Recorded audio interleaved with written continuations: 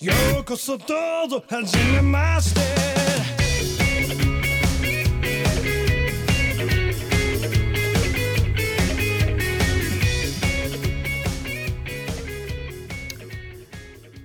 Hello, everyone. Welcome to the GLORIO chat. Do we have some scalding hot anime takes to get off today.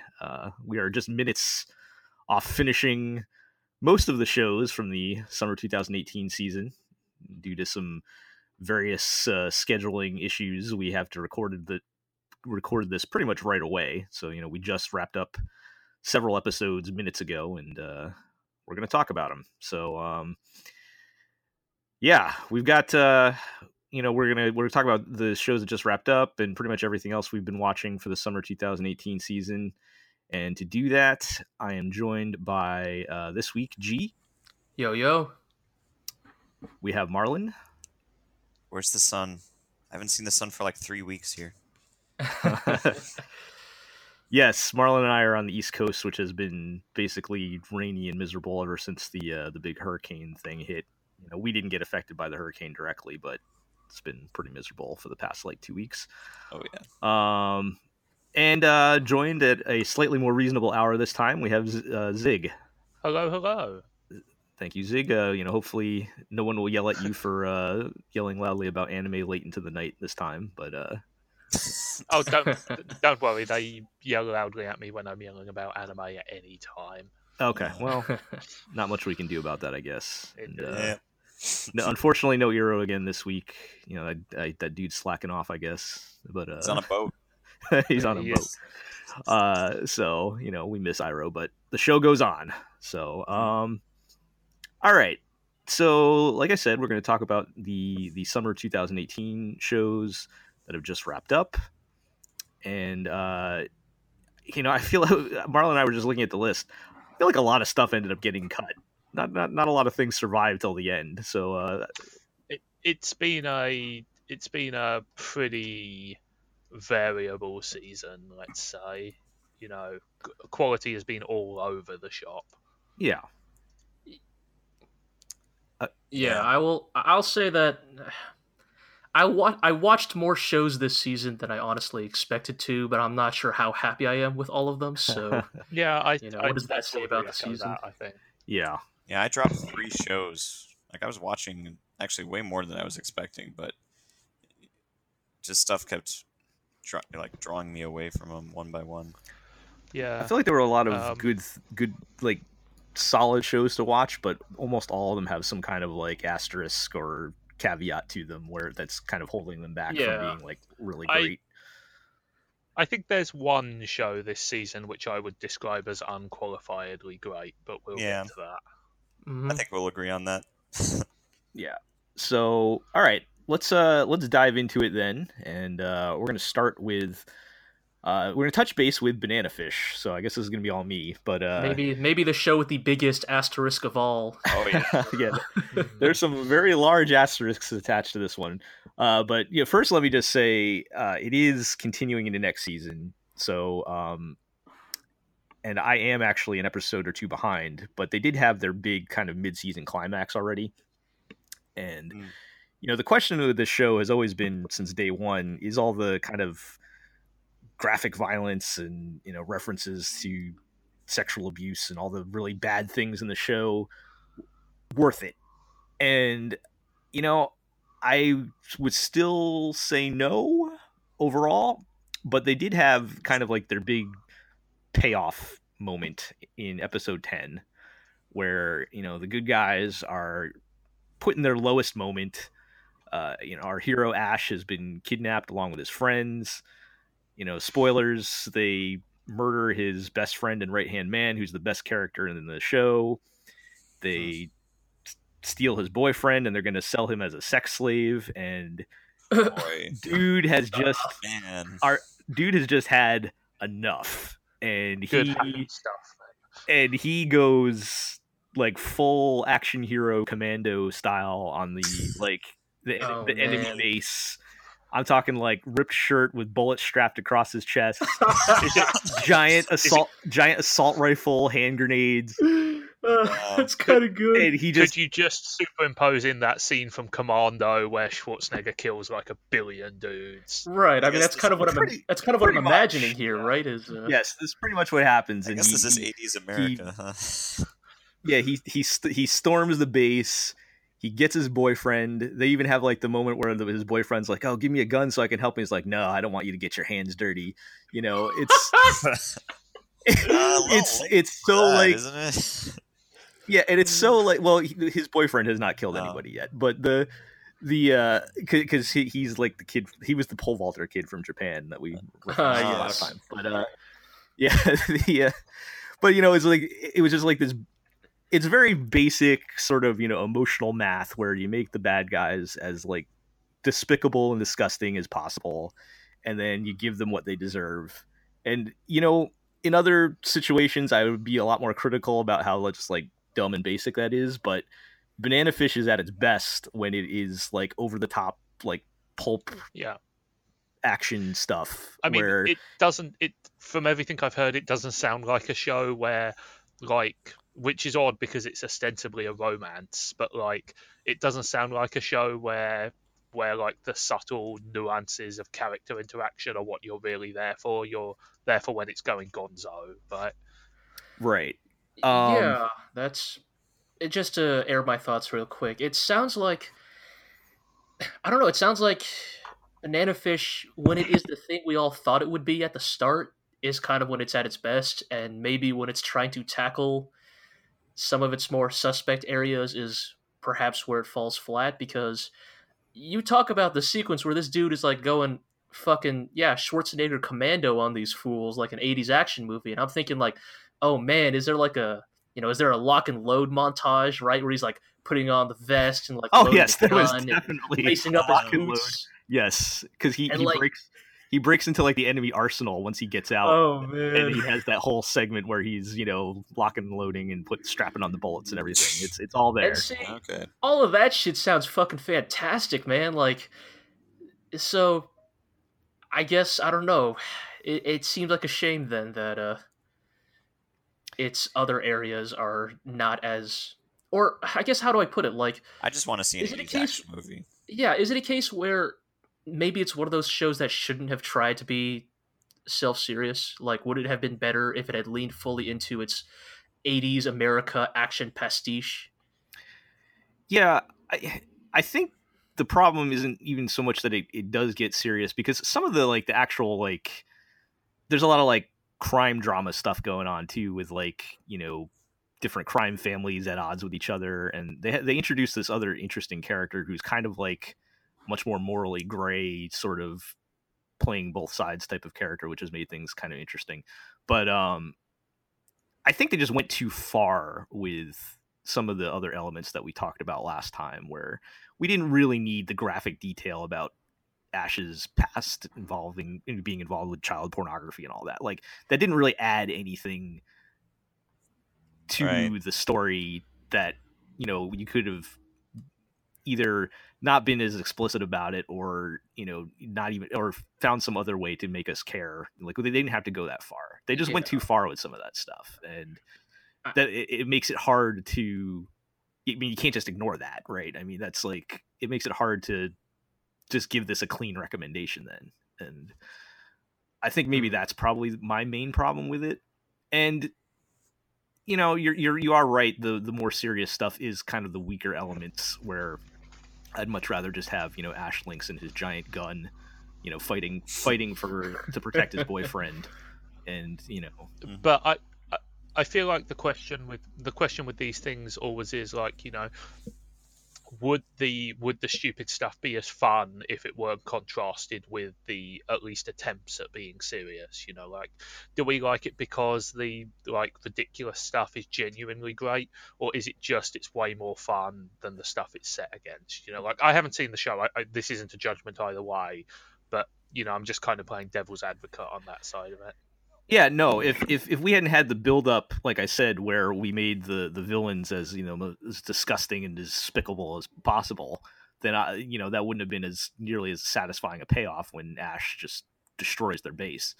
But I guess my point was, in establishing the bad guys, pretty much the only tool they had to establish is that these people rape children. Right. That's like And- that was like their only that was the only tool in their and toolbox. that's sort I of feel like we dog. could have. It's like, it's- I can't believe I'm saying this, but I feel like in anime especially, like, you know, I'm kind of getting numbed to like X is a creepy raper as a bad character trait. You know, it's just such an omnipresent shortcut to make someone seem like the Right. evilest All right, of it's evil so people. like ridiculously over the top, right?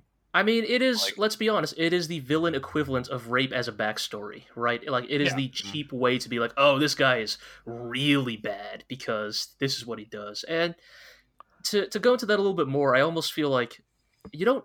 I feel like this show could. I mean, I think the show could have just taken. Or again, I only watched like 2 episodes, but the way you talk about it, Jill, I almost wonder if this show could have been better if it had fully leaned even further into its 80s action, you know, America pastiche. And, you know, like you look at, you know, like Hans Gruber or Bennett or, you know, like any of these, like, you know, famous villains from like 80s action movies or I guess 90s. And it's like they're bad people, but, you know, you don't fucking see them raping kids on screen, you know, like you don't need to see Right. that to know they're bad people. Right. Exactly. I mean, part of the appeal of someone like, say, Hans Gruber is that, you know, the evil is hidden beneath a veneer of, like, not respectability, but charm, smugness. Sure, You know, sure, but that's what I like- mean. Is it still unbelievably satisfying though when Bruce Willis finally gets up there and, you know, fucking gets that dude? Right. But like, you don't need So, him to be like engaging in these like, you know, absolutely, you know, abominable behavior on screen anyways to communicate that. Yeah, and it's tricky because, like, I feel like, not to get too much into like demographics here, but part of the appeal of anime to Western audiences has always been that it's willing to like say the things that Western cartoons generally don't say and do the things they don't do, you know. But at some point, that shock value isn't worth the damage it does to the story in terms of being able to take it seriously. And I do think that anime in general is very bad at showing and not telling. And, you know, obviously you cannot show a child rape on any sort of media, but, you know, you can imply evil much more effectively than just saying, oh, these guys are real bad because they did X, Y, and Z. Right. Mm-hmm.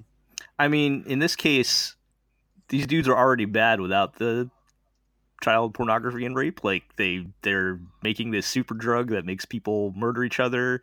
They've like I said, they murdered his best friend guy in this elaborate. I'm not even getting into the details. This very elaborate, most emotionally traumatizing way possible. Man, I'm I'm sorry. just- I forgot these villains are making super drugs, which is also Yes. a very 80s action movie. Right. Yeah, so they're making us. But banana fish is basically a super mind control drug that makes people kill each other. Some real Yeah. MK So like Ultra they're shit. already bad dudes, and you already want to see them get taken down. I don't think they had to take it to the extremes that they went, but Right. so you know, I don't know. I'm debating whether I'm going to continue watching because I feel like I've kind of already gotten a somewhat of enough of a payoff, and I don't know if I need to see more. It looks like the direction that they've been headed is like now that Ash is on his feet, he's, you know, reassembling his gang, and now he's taking the fight to the bad guys for the second half, and that's kind of sounds fun. But I don't know, we'll see. But you know, I just wanted to note that there was at least some payoff, and you know, you can debate whether it was justified or not. Okay. Let's keep moving on then. We're gonna touch base again with Sirius the Jaeger. Gee, is this Hell continuing or is this wrapping up? I believe. Well, I could be wrong here, but I believe it is ending. At least narratively, Yes. it definitely feels like it's ending very soon. It's only meant to be 12 episodes. So. Okay. So it'll only be And, like another 9 months before we get it on Netflix. Yes. So how is But, that? How is it? How's it? Is it done now, or is there still episodes left? No. Well, not only is there like I think 1 or 2 episodes left, but the state of the fan subs are a little Questionable. questionable, yeah, to say the least. You know, it's a situation where look, like we no longer live in the era where fan subs are are a reliable thing. Right. We have Crunchyroll, Yeah, we made that Yeah, podcast. yeah. So it is a situation where when fan subs are required, right? Like it's kind of like, oh, you got to get the band back together or something. Right. Right. It's and it's never quite as consistent as you'd like it to be. But in lieu of no other options, we'll take what we can get.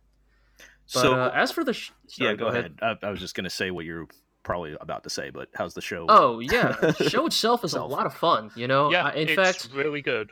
yeah, that's the thing. I want to take back what I said during like our midpoint check-in, where I said like it is conditionally good for that kind of show. Like I think it has fully graduated into at this point something that is just unconditionally great and a lot of fun to watch.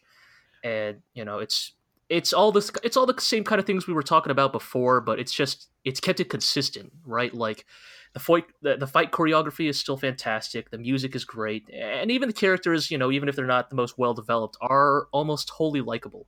Yeah, there's like, oh sorry, G, go on. I was just gonna say that like even now, like as we approach the end game, like it's never. In fact, in many ways, I feel like putting this next to Banana Fish maybe kind of works, because I feel like Sirius the Jaeger is that action spectacle show that you actually can recommend unconditionally. Like, none of the characters are that controversial. The bad guys are just vampires. They're just top head fop ass fucking vampires. Mascara and long nails. Yeah, like fucking For that. Yeah. Just being asshole vampires. And like, the good guys are like. Here's the thing.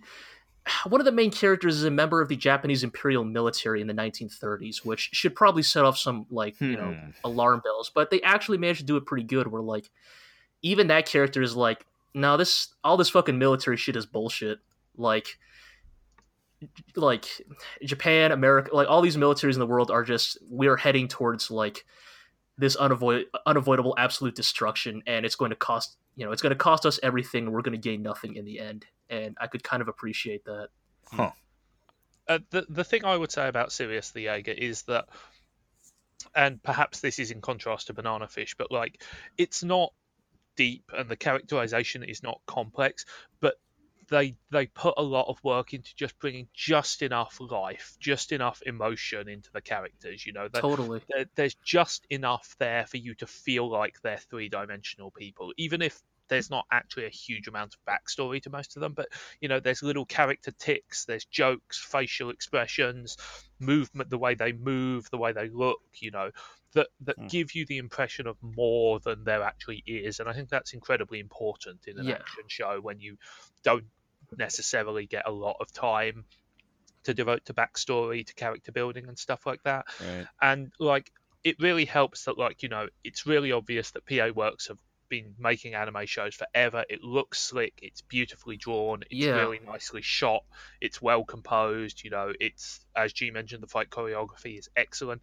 It is very violent, but the violence never quite tips over into like it's stylish but not cartoony. It doesn't feel gratuitous. Like the violence feels like necessary where it happens, but it never feels like the show relishes in it too much. It's not like but there's it also villagers that are getting slaughtered or anything like that all the time. I mean, okay, yeah, there are villagers getting slaughtered and shit, but like, that happens off screen for the most part. Okay.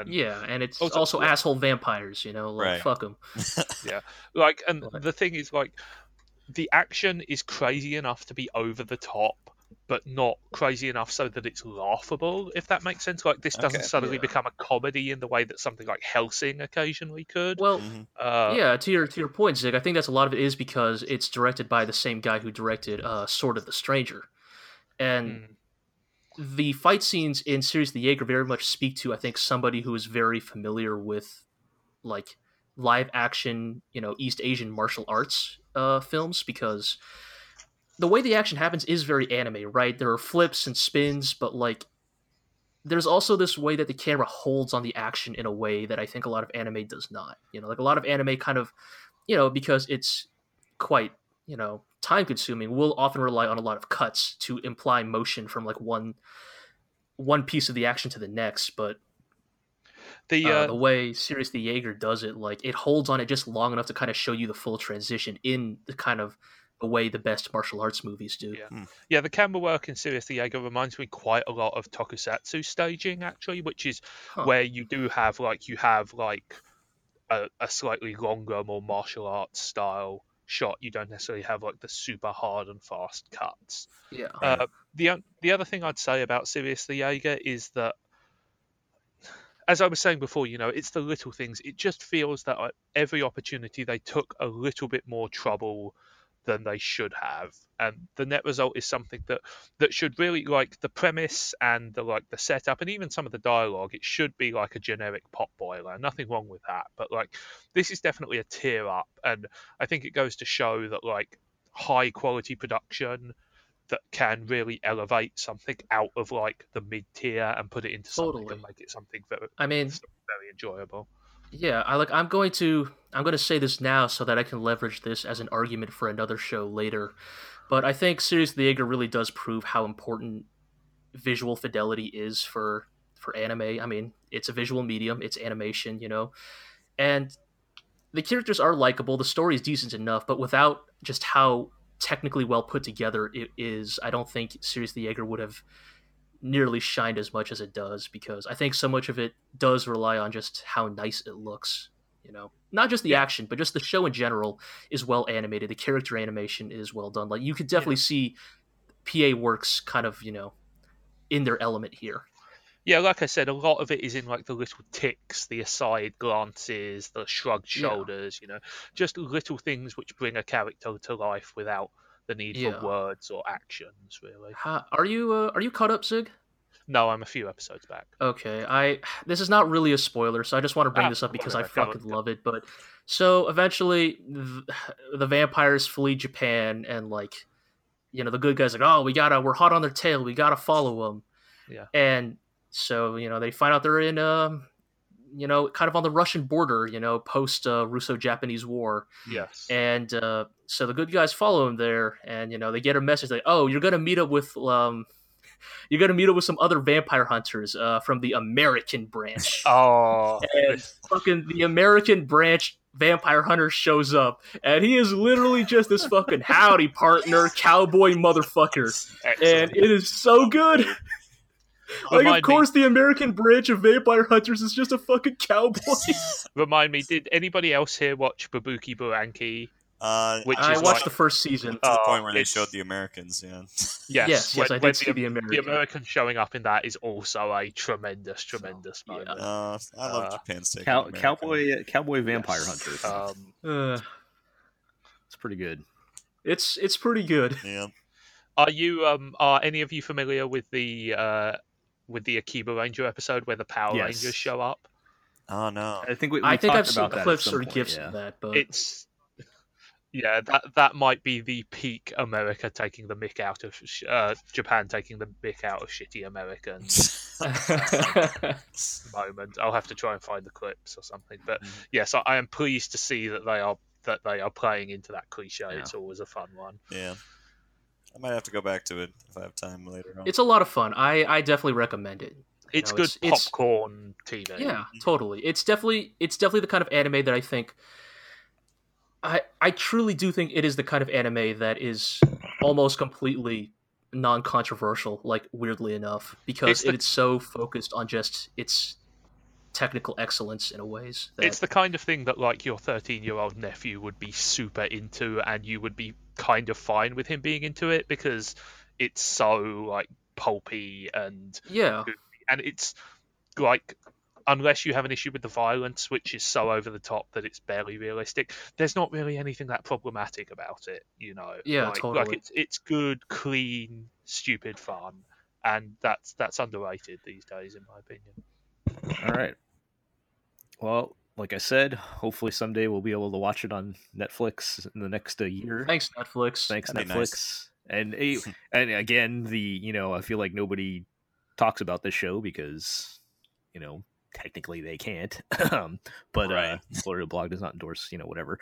But yeah, I mean, it's glad to hear that it panned out. And I think, I know where you're going with the effect that quality can have on the technical quality can have on the show. But we'll get to that. We'll get to that.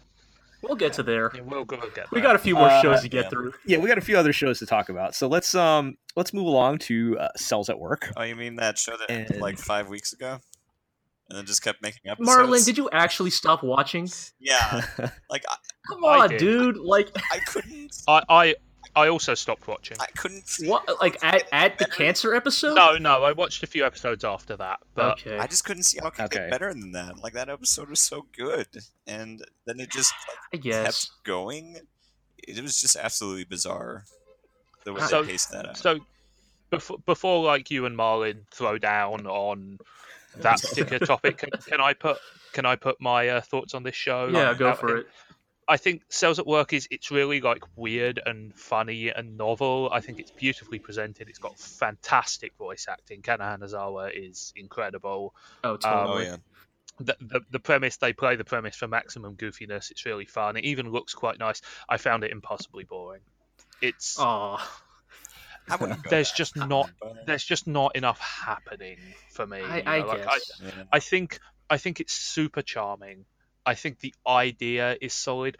I think it has a really weird balance between like being obviously a cartoon and like a surprisingly in-depth like study of biology. Like the occasional asides to talk about like relatively detailed cell processes are odd. Oh yeah, this is like a guy that got a degree in molecular and cellular biology or something like that, and then couldn't get into med school or something. As far as I can tell. So he wrote a And manga. wrote a manga instead. Yeah. Like the detail Yeah, is too in depth like- to be someone that didn't take college courses on this kind of Yeah. stuff. And like it's incredibly charming, like I said, but it's so slight that there's nothing to it, and that for me that was enough to get it like 5 or 6 episodes in, but I just couldn't go any further. Like the presentation is not bombastic enough to be consistently funny, aside from like the always shocking amounts of blood and violence. But Yeah. but I just couldn't find anything to latch onto in this one. And I kind of have to agree with Zigg. It's like I enjoyed it, and this is the guy that loves biology, but it kind of got like too into detail about stuff. Like you can say like, oh, this cell does this, but it would have the cell do it, and then it would do a freeze frame, and it's like this cell does this. It's like it Yeah, would, the pacing is all over the Yeah. shop. Like those interludes completely destroy the pace. yeah. I mean, I guess. Sorry, go ahead, Joe. I was just gonna say, I'm surprised if Marlin doesn't like it. I mean, it's the premise sounds like it was written for him, including starring Kana Hanazawa. So, but Oh yeah, she was always great. She's say great. that but I again. know G, you stuck with it though, right? You've Yeah, I still really like it. I got to be honest. Like, I totally understand where you guys are coming from, but I guess I don't know, for some weird reason those problems don't really bother me. Like, I kind of enjoy the edutainment angle of it. It's in many ways I feel like this stems from my own like specific brand of bullshit where I love anything that kind of like gets into the nitty-gritty of whatever its craft is, whether it's gunpla or firearms or cells or Yeah. how anime is made, animation studios or whatever. Like I really enjoy learning about the weird, like highly specific minutiae of it, and I think Cells at Work does that, but also does it in a charming and like decent enough presentation that I guess for me, I don't really mind it. And in fact, I kind of even enjoy it. I think, again, I'm not gonna fight for this show, end of the year, but as just something to watch every week, I definitely found a lot to like about it. I feel like I'd be it's charming considerably and defensive. I feel like I'd be considerably more amenable to it if it were a 10 to 15 minute short rather than a 22-minute full length episode. Sure. If that makes sense, Yeah. I mean, I get it. I totally do. I'm not gonna try and like change your guys' mind because like everything you guys say about it is, kind of correct. But it's got charm. Like I said, Yeah. like I kept watching way longer than I thought I would. Yeah, and that's why I kind of liked ending at the Cell episode. It was like I was still enjoying it for the most part at the end. I was starting to get into that idea of it was kind of the same thing every episode of, oh, here's this problem. Oh, we'll talk about this thing that specifically is in your body to deal with this problem.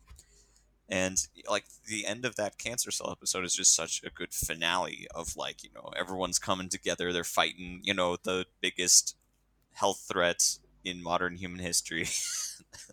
And they win.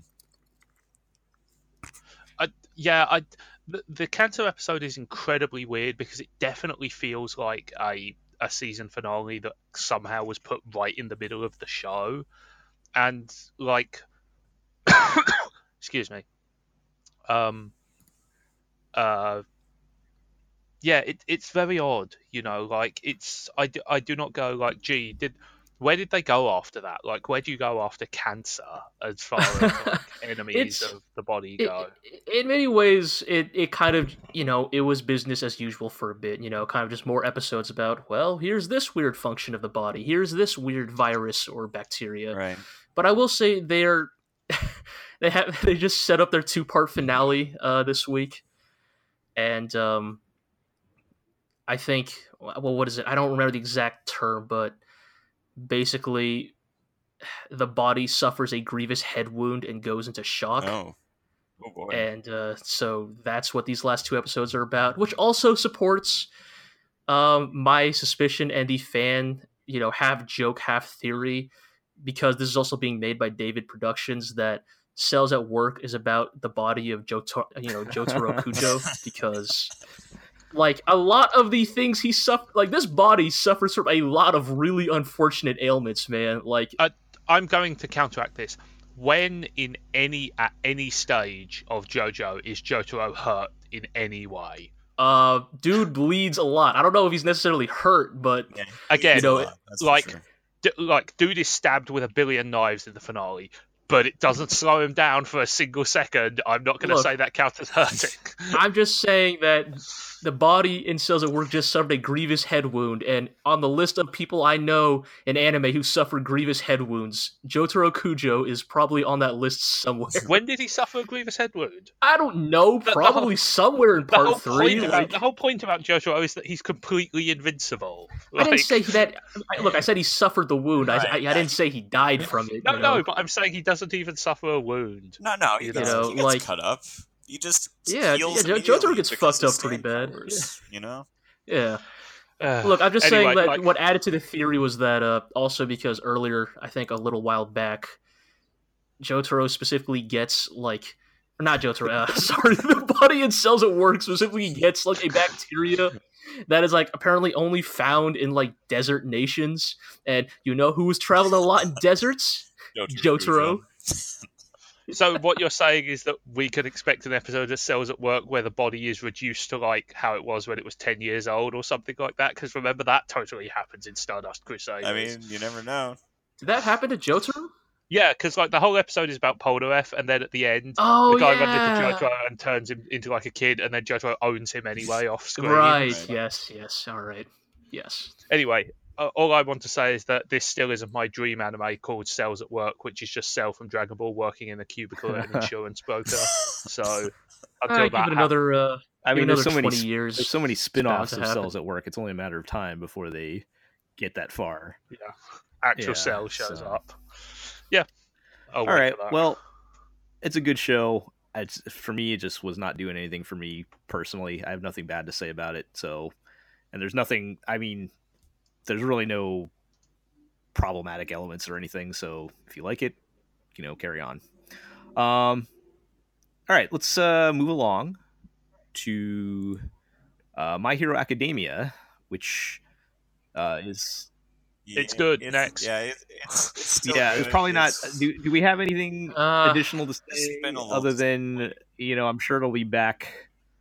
I'm sure it'll be back soon enough before we know it. But the only thing I wish to say is that everybody is like really hyped about that Deku versus Bakugo episode that just aired, and I'm sorry, I just don't get anything. Like, I just can't enjoy anything involving Bakugo. I think he's the worst. Yeah, I mean, Um, yeah, I would totally agree there. Like the fight itself looks fantastic. Oh you yeah, know, they spent all the fucking budget on top tier bones, at work there. But yeah, the fight itself, like as the finale of this season, I frankly I feel My Hero Academia is in the position where I'm not trying to say not trying to defend it, but I would say it is in the position where maybe it has earned enough goodwill to get away with such a weak season finale like this But it's because every season it, finale.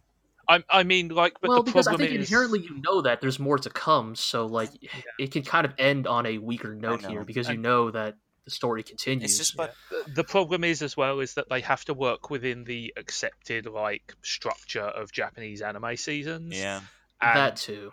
the fact that they are serializing a ongoing story. I mean, put it this way: I would much rather that they had weak endings than tried to like lengthen or compress the arcs so that the climaxes occurred at the end of the season. yeah. I just You wish know, that they like like ended the season with the United States of Smash, because like that would be just such a good. But how do you do that? Like United States of Smash happened 10 episodes Well, ago. You're not going it to was at. stretch the All for One arc into 24 episodes. Like Well, no, that's what that's what I'm saying is like this shouldn't have been 24 episodes. Like it's how I'm thinking about it. The first season. but that's how you order a season of anime, especially a I shonen. know. Like I just for me, it seems like this show always ends on its worst foot. Like there's always the best season finale in the middle of the show, and then oh totally. it goes Yeah, into it's some weaker season finale to end the actual season. Like they, yeah. I mean, Again, it's it's the sorry, go same ahead, with Zig. I was going to the say, sports festival. Oh, yeah. at least they haven't resorted to like anime original filler. I know. Yeah. Although I maybe they should in that case, if you want I better. I don't Better know, to be content. honest, because there was that filler episode a few weeks ago that was honestly really bad. So Which one was that again? like it was the like bank robbery Oh episode. yeah, that was super terrible. But that was a Like movie time. like that was done to like sort of promote the movie, and it was like you could tell immediately that Horikoshi had nothing to do with the writing of this episode, and like it was so disjointed. We kind of talked about Oh this a yeah. few weeks ago. It was like so disjointed and poorly written, and like just like it seemed like it was building up to like a fun, weird like subversion of expectations, but then it just played it straight, Mhm. which made it even more baffling. And I don't know. Frankly, I'm glad that My Hero Academia.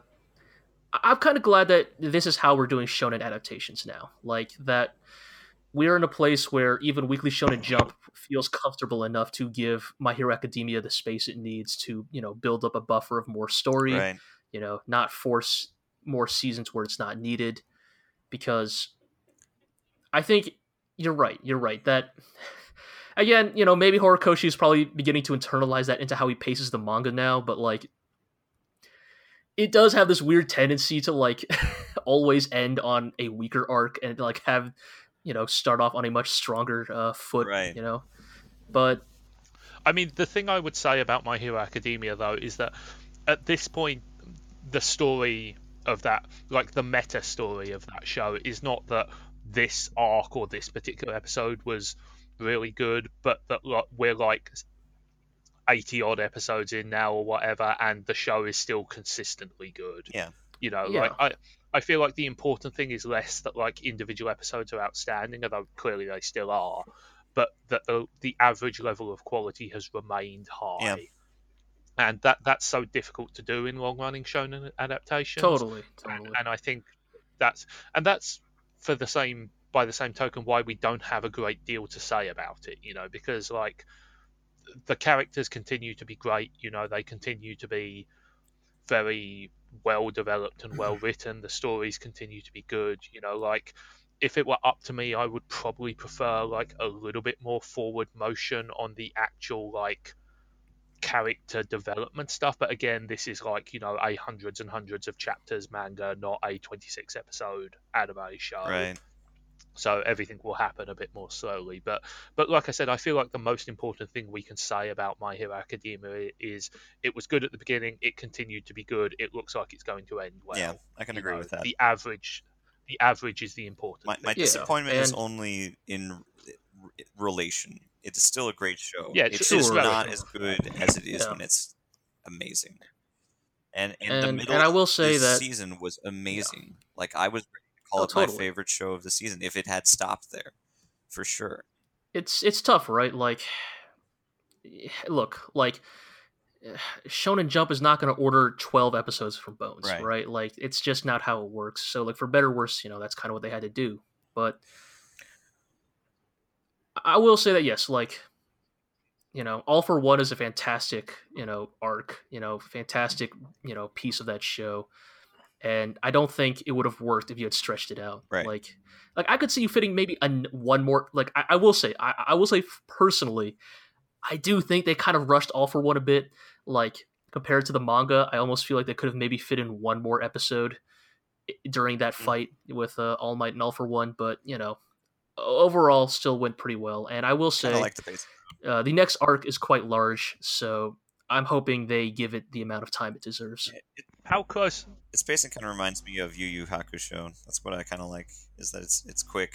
It gets to the point. It has the boss fight. Doesn't drag it along. I like that kind of thing.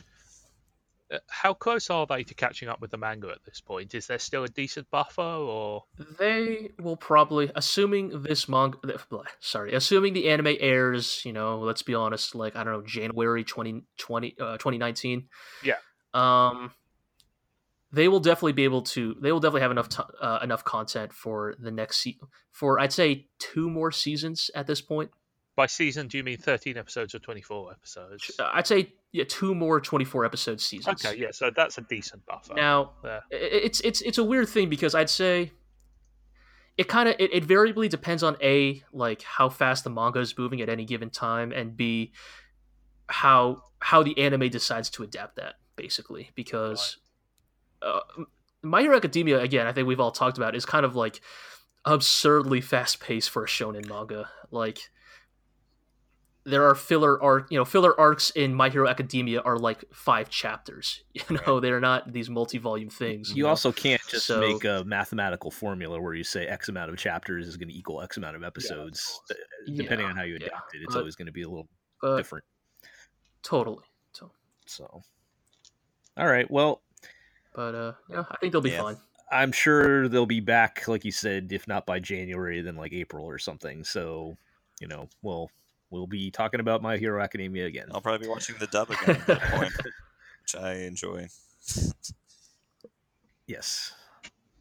Okay, so let's move along to a show that I feel like the stock has been rising on since day one. Oh boy. To the point where you guys have been really hyped for the ending of Lupin III Part 5. It was really good. It's the best show of the season. Yep, I think we can say that quite definitively. What has been the sort of trajectory to the point where you're now naming it best show of the season at this point? And it is finished, right? Yes. Yeah, it's finished. It finished last week. Okay. Can I take this one first? Yeah, go for it, dude. I feel like what has lifted Lupin III so high is that it's simultaneously been able to do 2 very good things at once. One is it's been an excellent, like, traditional Lupin style, wacky hijinks, exciting heists thing, you've got like evil villains, you've got like, femme fatales, you've got great jazzy soundtrack, you've got all the things that you would want from a Lupin show distilled into like the ultimate version, So like you cut a lot of the craft. And like it's even done the thing where it occasionally flashes back to like older eras of Lupin. So you get like goofy pink jacket Lupin, you get like globe-trotting red jacket Lupin, you get like detective green jacket Lupin and all that stuff, But like the actual core storyline of this one has been so good and like so effective at like letting those classic characters play out their roles that it's just been really good fun. And the other thing is that the show has kind of gradually evolved into an incredibly interesting meta commentary on like Lupin as a whole, as like the character, that like the role he plays in his stories, and just like the way like the modern world has moved on from Lupin. And the net result is it's a show starring Lupin about Lupin that nevertheless has like some interesting messages about like society and like storytelling as a whole. And you'd never like we've been joking all along that this show is actually woke Lupin, Yeah. but it does have like some surprisingly good social commentary, like not like super deep stuff, but like much more than you would And it's expect, very and smart. expressed in like a fun, interesting way. You know, the performances are great, the animation is fantastic, the music is incredible. It's just a hit on every single level. Yeah, I would basically agree with all of that, Zig. It's yeah, just Lupin somehow manages to do social commentary in a way that feels weirdly relatable and relevant in a way I did not expect fucking Lupin III to ever pull Right. off. And Like there's straight up a story arc about how like there's an uprising in a third world country that's being secretly sponsored by the CIA. Yeah. Like yeah, that's the level they're going to. I You mean, know, yeah, it's and to speak to that meta aspect, I really do kind of love what Lupin the Third Part 5 has done. And I think the reason why, to answer your question, Jill, why the stock on Lupin has been rising is because at the beginning, in how do I put it? In many ways, Lupin the Third hasn't actually changed that much from the start of this TV series. I mean, but the difference is at the beginning of Lupin the Third Part 5, you're like, oh man, it's Lupin versus the internet, Lupin versus Bitcoin. Like, it's Right. kind of this really fun, wacky, modern take on it. And you're like, man, I can't wait to see how they pull this off. And it turns out the way they pull it off is they keep hammering that theme in different ways, in different angles, and they compound on top of each other. Like, even if, you know, some of those standalone arcs are better or worse than others, what they do is that they compound and build on top of each other in a way that makes them all relevant to the finale. Like, I think the thing we were all saying at the start is, oh, I think they learned their lesson from the prior anime TV series, and they're going to focus on these standalone stories because, frankly, Lupin is the kind of character that is interesting for roughly 4 to 5 episodes before you need to do something new with him. But all those new things they've been doing with him in this TV show build into this really interesting climax. And it's and even those one-off episodes, actually, because so much, as Zig was saying, so much of Lupin the Third Part 5 is about Lupin the legacy, Lupin the icon, Lupin the Who is symbol. Lupin? in some ways, yeah, it's a story about the story of Lupin. You know, Yeah, and like so I'm yeah, a huge sucker for stories about stories. totally. So, like, But right, those one-off episodes, like at first you're like, oh, these one-off episodes are good breaks, right? Like I need a break before we get back into like Blue Jacket Lupin. But then you realize that actually what these stories have been doing is kind of effectively implanting into you the memory of what old Lupin Right, was it's like the legend of and Lupin, it helps. basically. Right, it helps build the legend, yes, the kind of the legacy of Lupin, and it all comes to a head in the finale. like honestly, like this show is such like a fine definitive statement on like the idea of Lupin as like the folk hero that like, and it won't be this, but if this were the last Lupin thing ever, it would be a fitting point Oh yeah. to Oh, leave totally. off on. I don't know where you because, go. because I mean, in some ways, it feels like it was. Sorry, go ahead. well, I was just going to say, like, the entire show is about examining the myth of Lupin and like what he's done to reach this point, and like why is Lupin important in 2018? You know, Yeah, and like the battle essentially in every one of these arcs in a different way is, you know, what can Lupin bring to the table against X modern innovation, against Y modern innovation? right. You know, and of course the answer to that, the ultimate answer is, of course, you know, Lupin can be whatever he needs to be. The entire show is about how, you know, you can change everything about Lupin the Third and he'll still be Lupin the Third, if that makes Yeah. sense. That's You where the know? Japanese come And the into show play. is a great, yeah, and the show is a great example of like proving that true in the way it tells its stories. Because it does change like a lot of things about Lupin the Third, but it's a great example of how you take the important things which everybody remembers. So Lupin, Jigen, Goemon, Fujiko, Zenigata, you know, and like you can put them into anything. You can use those basic building blocks of those characters and those scenarios, and you can build entire new stories around them. Really interesting modern stories that Yeah, like have their foundations in this old character. I think the way Ami puts it at the very end. You know, I'm not going to spoil too much, just what she says at the end where she's like, I want to have Lupin, but if I did, I want to have Lupin, I want to know everything about him, but then if I did, he would stop surprising me. And Right. That is such a great. oh man, just yes, just the way the show is just this fantastic meta commentary on the whole franchise as what it means. I think it's and really like, interesting. to speak to Yeah, sorry, like go ahead. how her dad says like that's how you know what a hero is. Like the idea that a myth or like a hero is born out of this idea that there are things you don't know about him. I mean, and Yeah. there is explicitly a twist in that last episode, which suggests that the idea of Lupin III is much more important than the actual reality of Lupin. You guys know the one I mean. Oh yeah. You know, but like it is almost an explicit commentary on the idea that like it doesn't matter what happens, you know, in the background. What's important is like the legend of Lupin III. Yeah. And like the show reinforces that through its storytelling. Right. And I don't want to just turn this into the Lupin cast, but I just do want to briefly bring up, because, you know, you mentioned them, Zigg. Like, I actually, you know, Lupin, great character, but I actually really love what they did with Jigen and Goemon in this TV Really series. expanded Like, on them instead of you know, just being you know, from the meta partners. standpoint, like Jigen's VA is kind of the last living of the original Lupin III voice cast, and he has this conversation with Lupin in the penultimate episode that, like, to speak to what you said before, Zigg, I think that is what convinced me that even though this is definitely not going to be the last Lupin thing, this show is definitely aiming to, in some ways, be the definitive, you know, bookend for Lupin, should it ever come to that. You know, and especially kind of in what Jigen says to Lupin, you know, after that fucking crazy ass, you know, police shootout. Yeah, I was gonna say, where, like, you talk about how they reinvented Jigen, and they mostly reinvented him by having him kill like a billion dudes. Dude, fucking Jigen and Goemon are fucking killers in this show. Like, holy crap.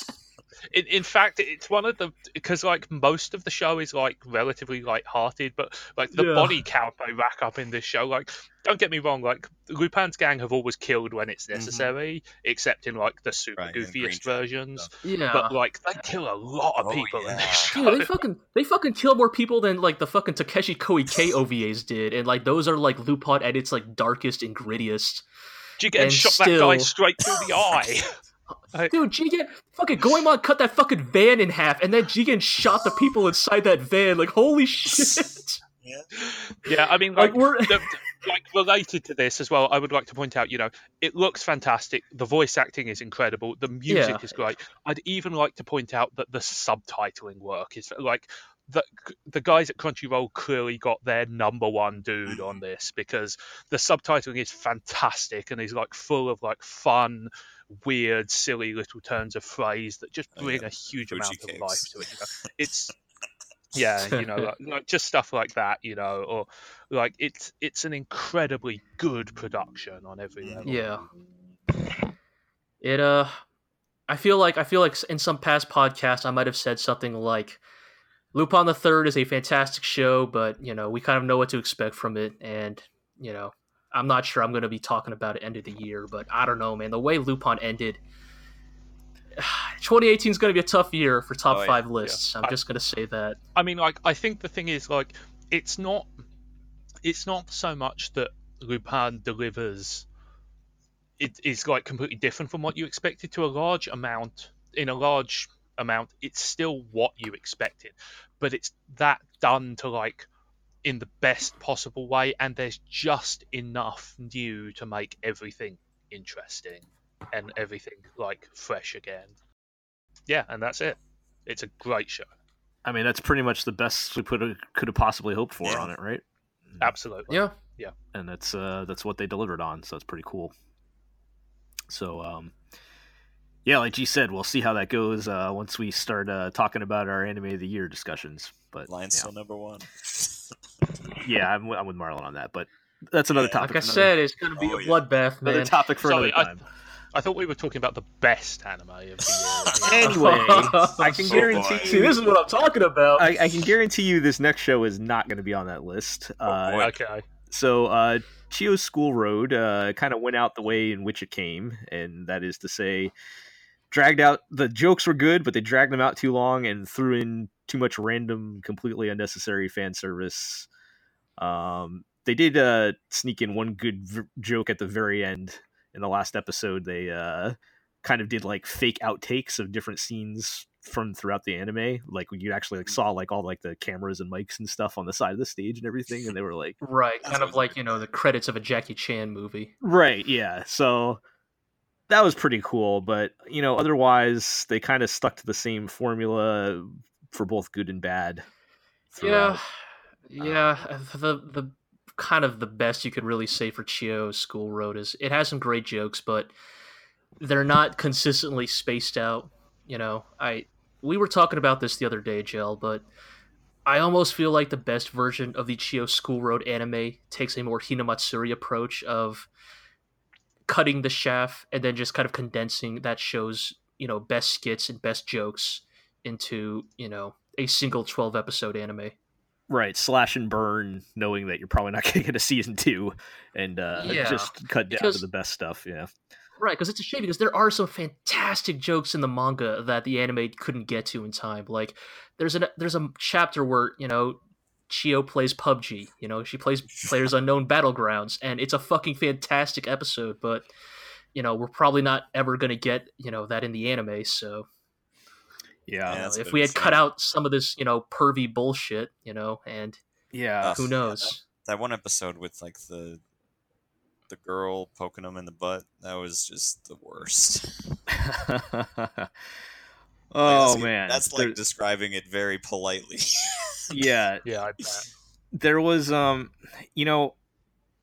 probably even more hard on Chio because of the next show we're going to talk about, and I'm not going to totally transition to that yet, but. Asobi Asobase does things it's a very similar concept of, the terrible people doing terrible things to each other.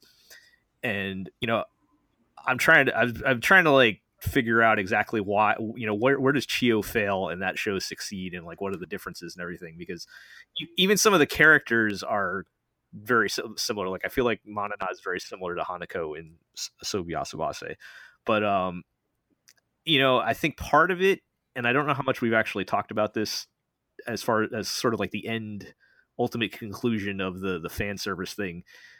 Chio is a lot of male nerd fantasy stuff going on. And, because Chio herself, she plays video games just like you. Yeah, but she's a girl, but she plays She's games. also a cute girl. Now let's all look at her panties for 20 seconds. So there's a lot of that is not in Asobi Asobase, and part of that might be because Asobi Asobase is written by a woman, from what I can tell. Seems like it. And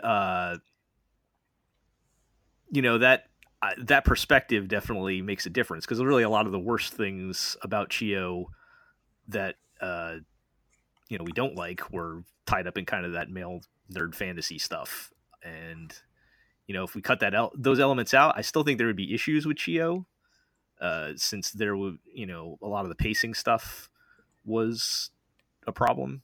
But right, like the thing with Chio School Road is not just an issue of content; it's about how it was delivered. So getting rid of the bad content wouldn't necessarily save it, but I do think it would have made for like a tighter, more cohesive comedy, because it's just that. Chio's School Road is at its best when it is, Manana and Chio being like total fucking dickheads to each other. It's not that funny when it's just like, oh, it's the pervy Kabaddi girl again, or it's, for the like 15th time. I don't know, the finger butt stuff, right? Like, I feel like Chio is at its best when it is indulging in a combination of like Manana being, the fucking normie dirtbag, best friend character, or, Chio getting wrapped up in her, like, gamer delusions. But yeah, I would like to say that, I don't have a problem with the nerd joke. Like, some of the gamer jokes are actually kind of funny. It's when they, like, also, like this week. Was it this week? I think the first part, or maybe last episode, where Chio it might have been last week, where Chio stays up all night playing video games, and they decide, okay, well, we have to have a scene where she just walks around with no skirt on for 10 minutes, and let's have the camera zoom in on her butt for an awkward amount of time, and like the art isn't even that good on the show usually. So like, what is even the appeal? Yeah, it's kind of a shame because like the original, the dude's prior work to Chio School Road is. We've mentioned this before, but yes, right. It is quite good for what it is. I'll leave it at that. Anyway, can we just real quick talk about how they made Ando the love interest, and I thought he was 40 years old? I mean, I still think it's kind of weird, even if he's in his mid-20s. I think he's supposed to be like 20, and she's like 16 or something, which is yeah. I mean,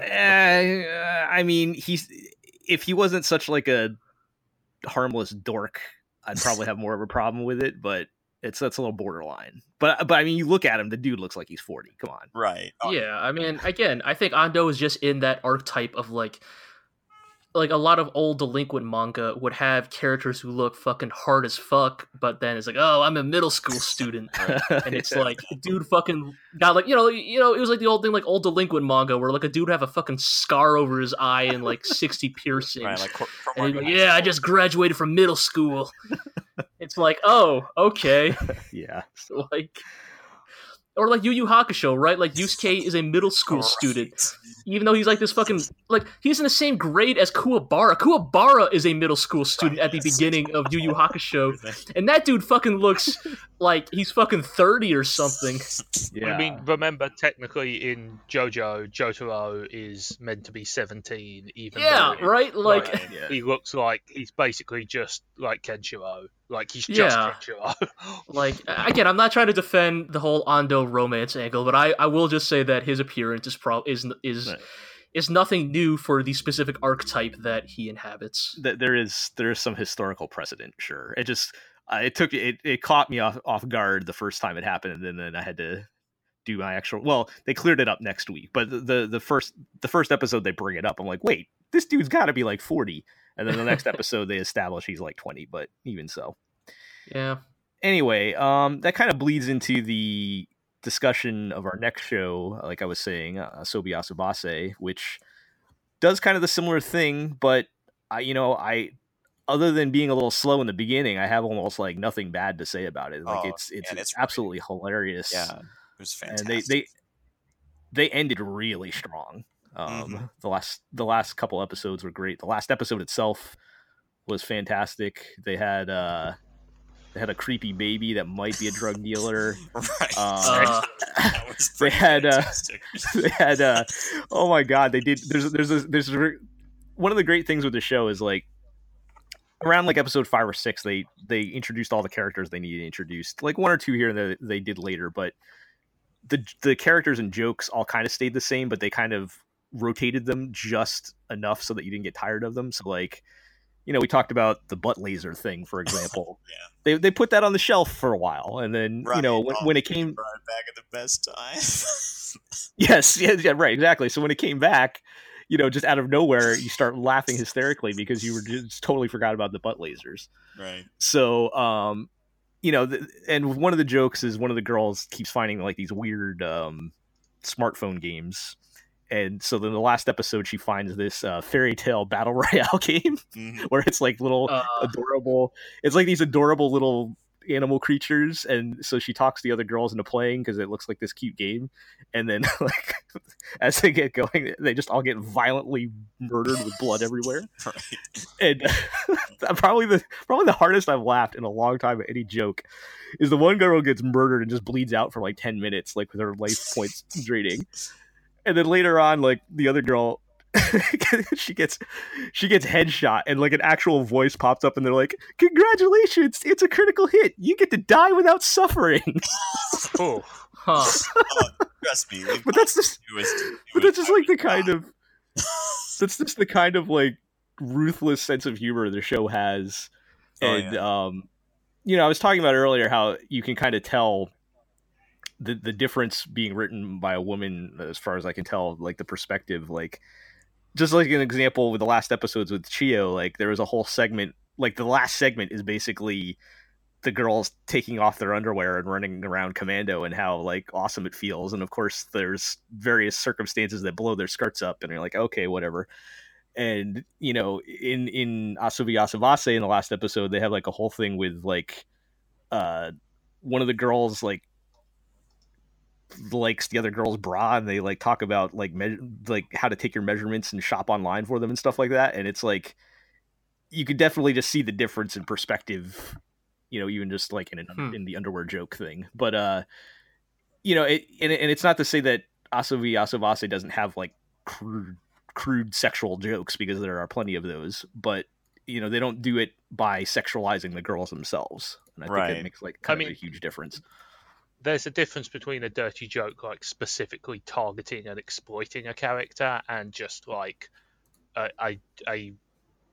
it's possible to make a dirty joke without like specifically targeting a character. That sounds like that's the difference here. Or like also just the show has the best terrible characters I think I've ever seen. Like we talk about, terrible shows about terrible people being terrible to each other. And this one, I just think this is the best one I've ever seen. Are we going to give this the crown over Sabagebu, Marlin? Because I don't know about that. Huh.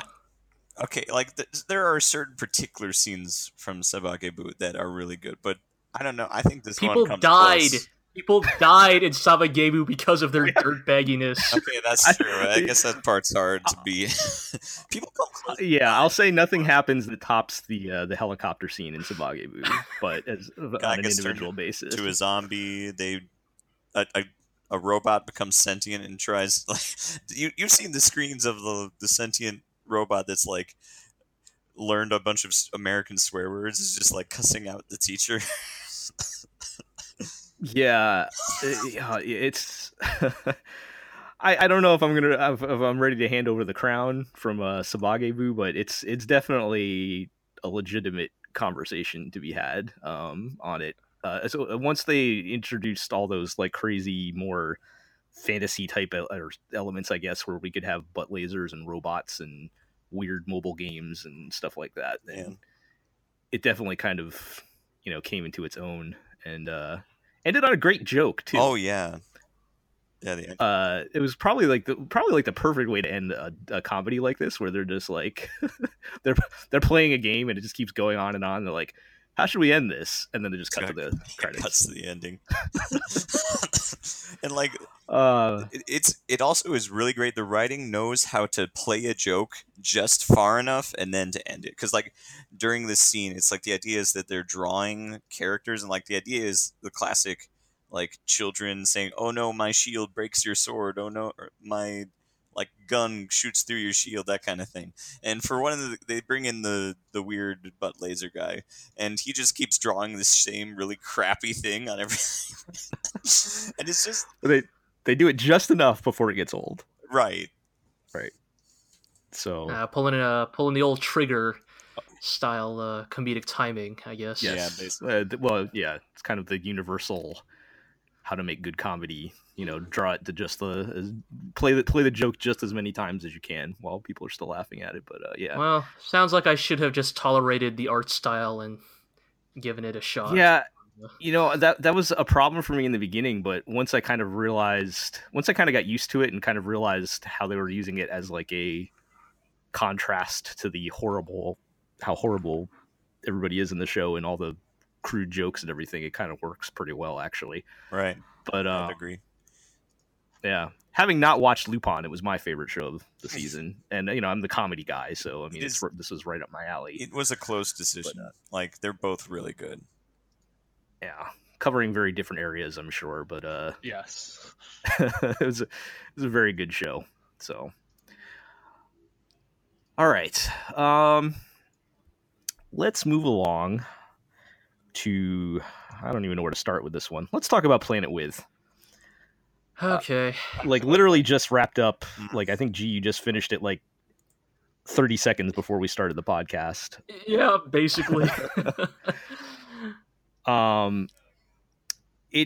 I don't know if I have anything new to say from a general point of view, because I think a lot of the good things and the bad things pretty much stayed what they were. I mean, Mizukami did his thing, I think, as far as creating the setting and the characters, but just the technical aspects, both in execution and length, really dragged it down. And I think that held true to the end. Planet With is, I don't know, man. Because, I think earlier on, you can listen to prior podcasts, I was a little bit more ambivalent towards Planet With's story. Like, even this, like, I was always down on its visuals, but even the story was not instantly winning me over. But I will say that by the time we reached to the ending, fucking Mizukami's done it again. He somehow, like, I don't even know why I ever doubted him, because he did it again. He took the most generic, shitty premise possible and made it into, like, a compelling human drama. He turned it into something fucking beautiful, man. And that's, like, story-wise, Planet With is everything I needed it to be. Like, I think Mizukami, more than anybody else alive right now, truly understands the heart of, like, a good early 2000s Gainax show. Like, I was actually kind of disappointed. Well, okay, fine. Let me finish my spiel first. All right. But I just think it's this wonderful story that Mizukami truly, I think Mizukami genuinely believes that love can save us, that compassion is more powerful than hatred, and that we can and will overcome our worst tendencies. And just, it's such a tremendous thing. And so he's a sucker, is what you're saying. Yeah, look, Mizukami always kind of has been, right? Like, all of his stories are kind of about characters kind of believing and fighting for really hokey ideals, but because they believe in them so earnestly, it overcomes the cynicism and, evil of, the villain. And that's kind of what makes Planet With a tragedy, because the show itself just looks so god awful. Yeah. like the music of the last episode is, oh my gosh, it's fantastic. It's some of the best, like that style of mecha soundtrack you could hope for. It was so ugly. It's a shame, because I think they called him the Fate Stay Night Dragon for the last boss. Yeah. Yeah, like that PS2 CG cutscene dragon just looks so fucking bad. Yeah. Like after watching, like, the penultimate episode of Planet With, because I was like, oh, like, Mizukami is basically trying to go for the old Gurren Lagann play here. Like, I rewatched the last episode of Gurren Lagann where, like, the anti-spiral... Because that's a fair comparison to with any show. No, but the thing, Zigg, is that story-wise, I actually do think Planet With can compete. I don't know if it's better than Gurren Lagann story-wise and character-wise, but it is in that same weight class. I feel like it might have been in that weight class if they had given it as many episodes as I just don't think and then the problem is that, like, you fucking watch the last episode of Gurren Lagann where fucking the anti-spiral is not that complex of a design, but he's like, oh, so you're going to become a galaxy-sized robot, then I shall defeat you on your terms, and does this fucking badass fucking transformation into this giant evil robot. Or when Lord Genome is like, I'm going to quantum dissolve myself and my face is going to be on the end of this drill, like, eat this drill to grow more powerful, Simone. And it's like, and the thing is that, like, Planet With is kind of doing the same things in terms of narrative intent. Like, it's doing the same things, like, in that, like, epic in the classics, definition of that word, epic in scale, epic in action. These things that are happening to it are wild and fantastic, and it's being done to, like, this fucking PS2 ass fucking dragon that just looks like shit, moves like shit. The fight looks like the final. Well, all the fights really look like video game cutscenes. Like, they don't look basically. Like. Yeah. They look like in-game graphics, like video game cutscenes from, like, fucking the early 2000s or something. Right, not even like good video game cutscenes here. But yeah, I mean, Kingdom Hearts look better than that. I don't. Kingdom Hearts look good, man. That new Kingdom Hearts trailer, man. I don't know, man. It's got Baymax in it. Sorry, Zigg, go ahead. Look, I don't think you're wrong. Like, it's clearly an incredibly fucking cheap show that was smashed into like 12 episodes, even though it really needed way more than that. I guess I just don't dock it as many points for looking like crap. You know, like I think that the I think that some of the fight choreography is fine. I think some of the camera angles are interesting and clever.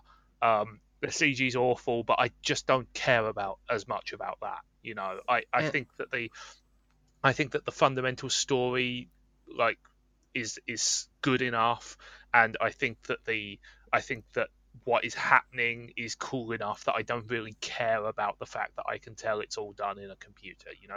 And I understand those are important, and yes, it would be a hugely better show if they like were able to actually animate all that shit.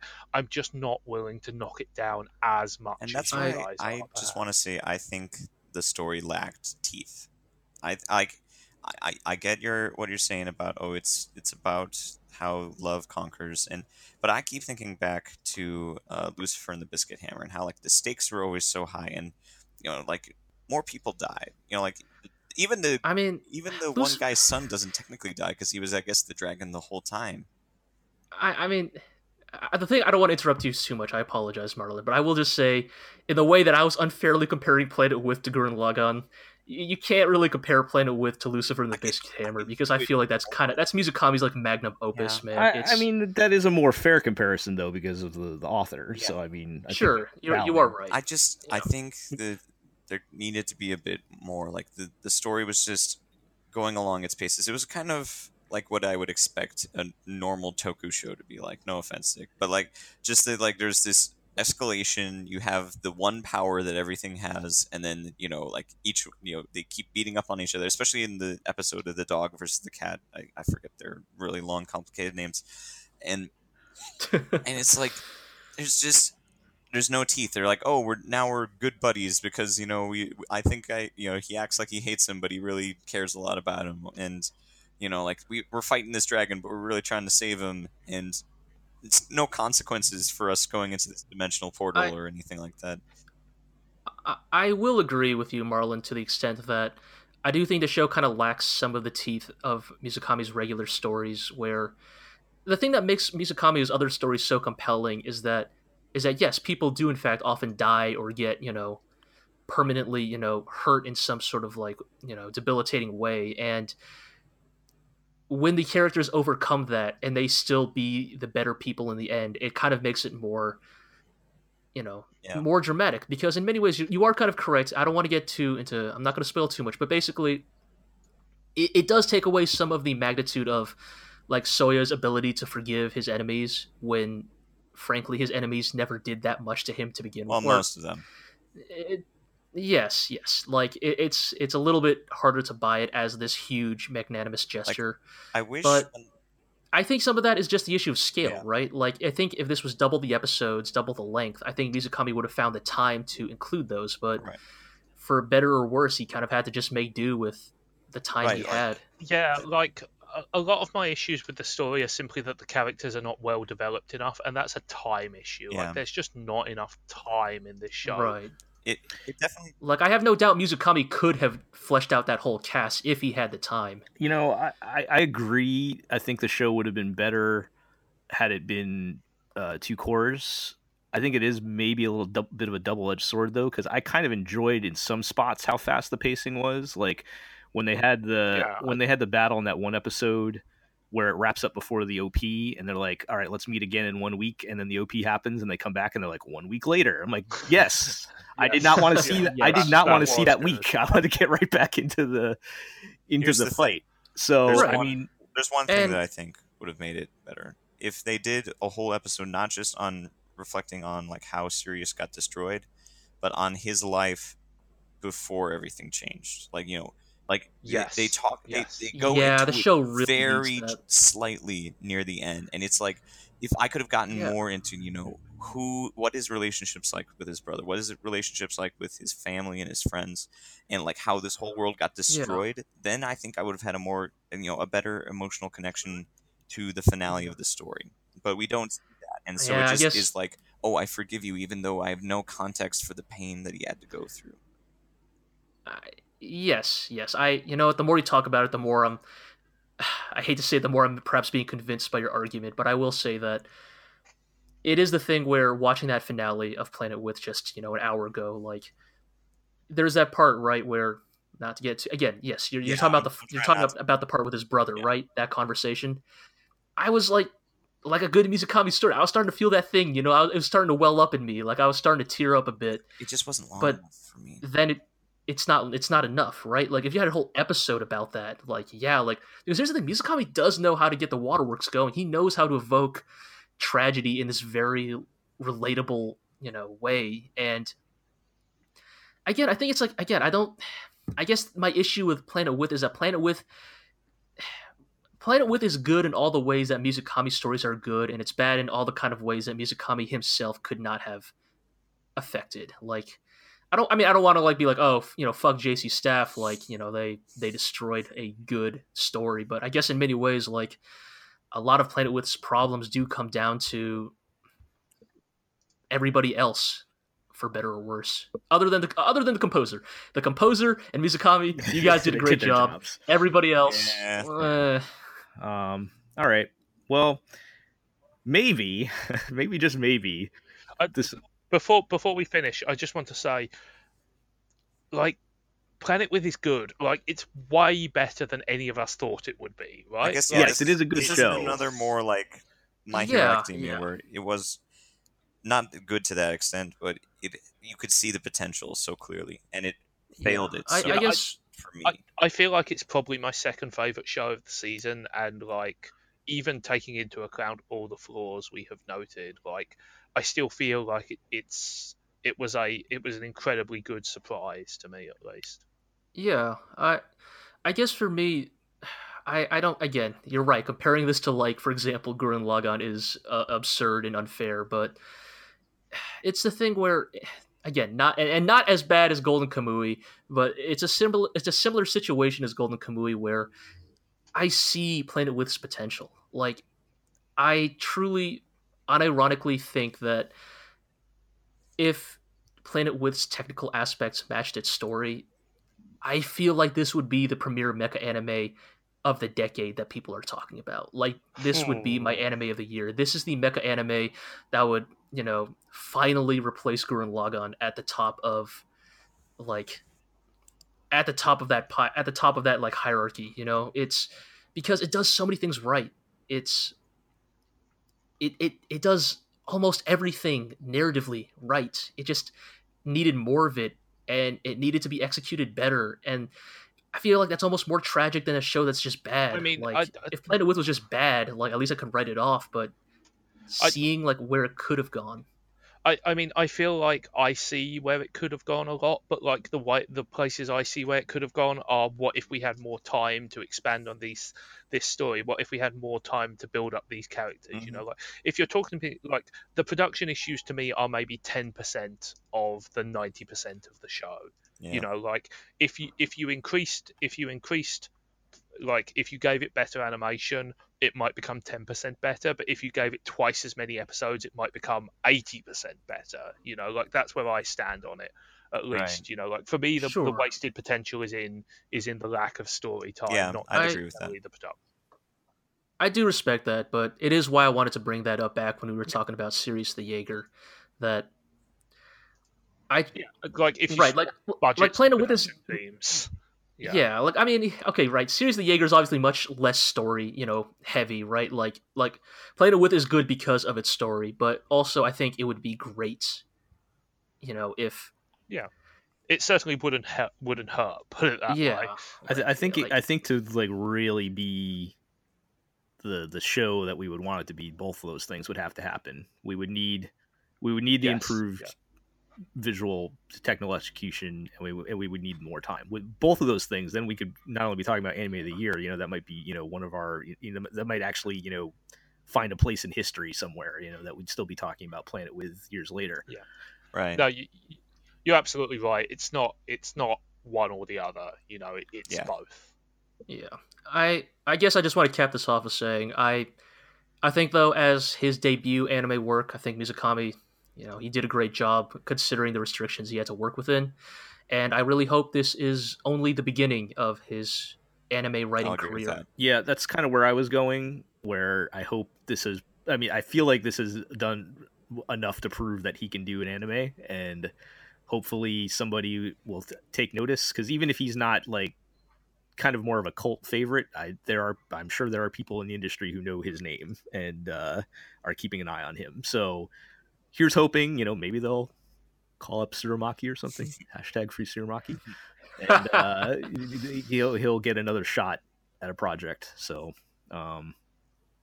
as for this, though, maybe not quite up to the potential. Still good, but left some opportunity on the table, unfortunately.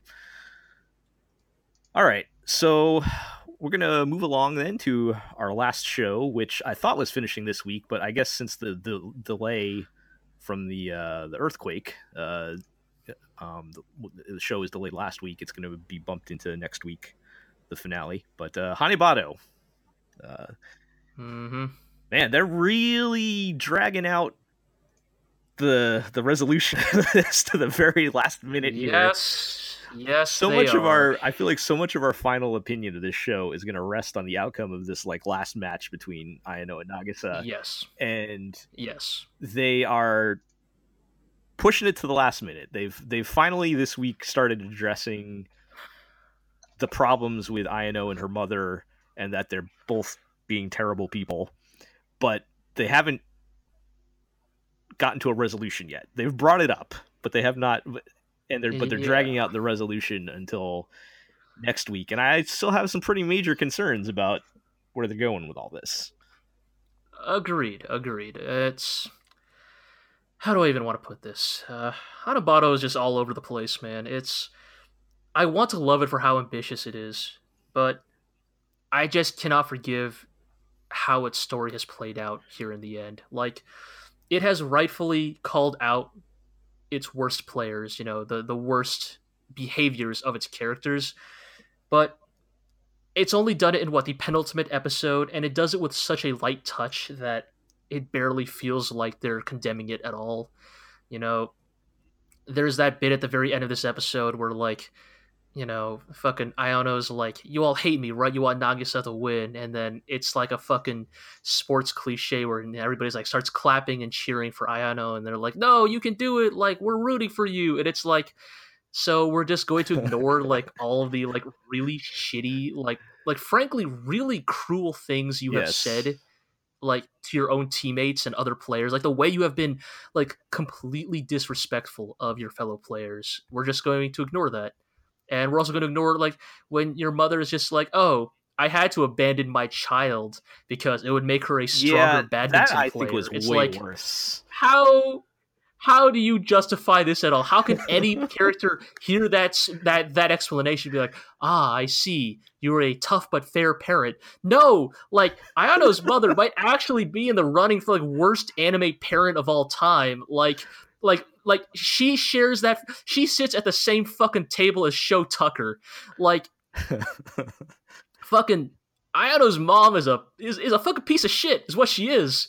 Like, yeah, nobody is like calling her out on it is kind of absurd. When she's like, oh, I might be a terrible mother, but I'm like, no, but you're just a terrible mother. Buts. Right? Like, you're the fact that they're like, and I'm worried with that one because I feel like they're going to try to justify it, because she gives the whole thing like, when she gives the speech about how all these, moments where she's fighting and, and all the lessons she's learning from trying to be a better badminton player, how those are important. It's like, yeah, sure, like learning teamwork is cool and all, but what's also cool? Having a mother. It's like that I like, those are good lessons to want to teach your kid, but that's not how you teach. People don't do that. That's not how you teach. You don't just like run out and not only run out, but go get another daughter. Right. Like tough love is like maybe not giving your kid what she wants because in the long run, you don't want to spoil her. Tough love is not literally leaving the country and adopting a new badminton player to be your new surrogate daughter because in some, like, a banal, like absurd, like mental process. This will make your first daughter a better badminton player. Like You guys are really wanting to make me watch this show. Like, this sounds fabulously over the top. But the problem is, like, maybe it is, but it treats this all with like a deadly self-seriousness. No, it is very serious on this part of it. Yes, and I guess the problem, and the problem is also we can't really give this show a good verdict because so much of how we eventually finally feel on Hanabado comes down to how its last episode ends. Because here's the thing, like the way this show, the way this episode was shaping up, I thought, oh shit, are they actually gonna have Nagisa win this match? Because that could actually like finally be the lesson that Ayano needs to learn. But then that swerve at the very end of this episode, where suddenly Ayano is the challenger and everybody's rooting for her, and now Nagisa is the champ that needs to be destroyed. It's like, oh shit, are they gonna reverse this again? Like, is it gonna be like something where like Ayano wins and that teaches her how to like be human again or something? I don't like.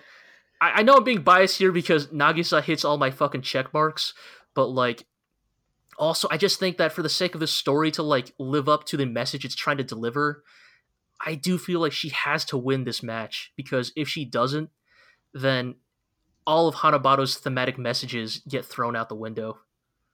You know, I have to wonder what if I had to place a bet. I wonder if they're gonna do like Nagisa blows her knee out and the match ends at a tie or something.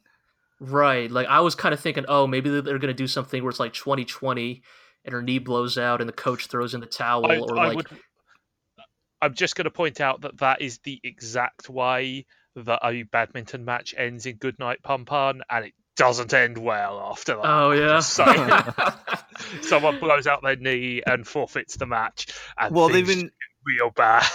They've been foreshadowing that for like the past 5 episodes, so something's gonna happen. They wouldn't have brought it up because they keep hinting at it, right? Like even in this episode, right, where like it might be an angle. She's kind of like starting to get the engine running and like going back into like what she's good at with like the aerial smashes that are like, you know, super. But then they show her, you know, gritting her teeth as she pivots on the knee and stuff like that. Like, speaking of, like, it's only a matter of time. But I do want to say, man, for everything that's happened to that studio because of the earthquake and such, like, the match itself still looks pretty fucking great. Like, it almost makes me wonder if like they had just gotten a lot of this done already. You know, the way that like anime production works, you know, maybe they did a lot of this stuff like up front because they knew it was important. I think they still looks remarkably decent. They did loop. Oh yeah, there's old footage, not in the match itself, but in general for the episode. I did notice. Yeah, there are a couple shots that are repeated, but like it's like the knee shot is used twice. But I think for the most part, like, it's a good looking sports match. It's a good looking sports anime, you know, finale. I am glad they're getting to finish it because, from what I understand, their like photography studio or whatever was basically destroyed in the earthquake.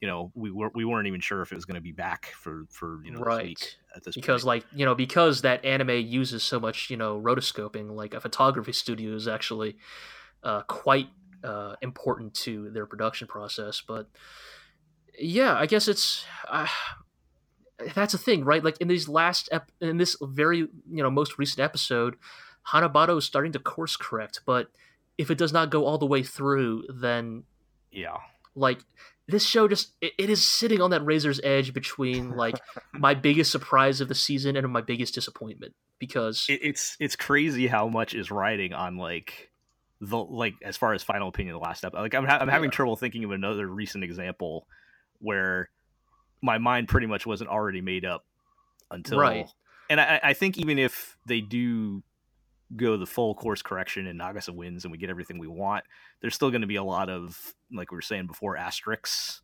I think. Totally. Because the way they got there was not entirely satisfactory. But it'll be a huge difference between, depending on how they handle it, the final. Like if they go, if you know, there are still routes they could go where in the worst case scenarios where we are very angry and swearing off this show forever and wishing it never Oh, existed. totally.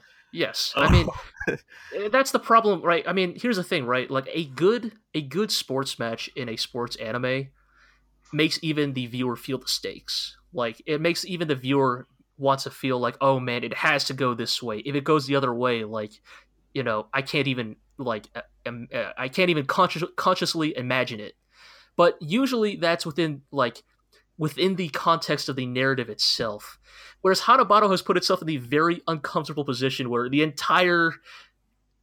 our entire perception of this show hinges on that match, which is maybe not a place you want to take your show because, I mean, it is kind of exciting. oh yeah, totally. Like it's been a very long time.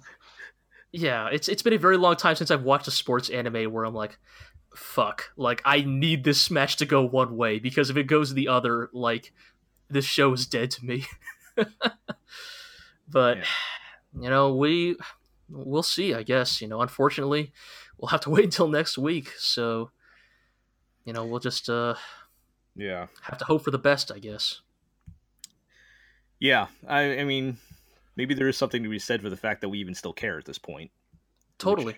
Is, I mean, honestly, as someone looking in from the outside, like I'm kind of astonished that people are invested in this anime, considering it looked like a super generic titty sports anime to begin with. So I think that's a minor victory in its own right.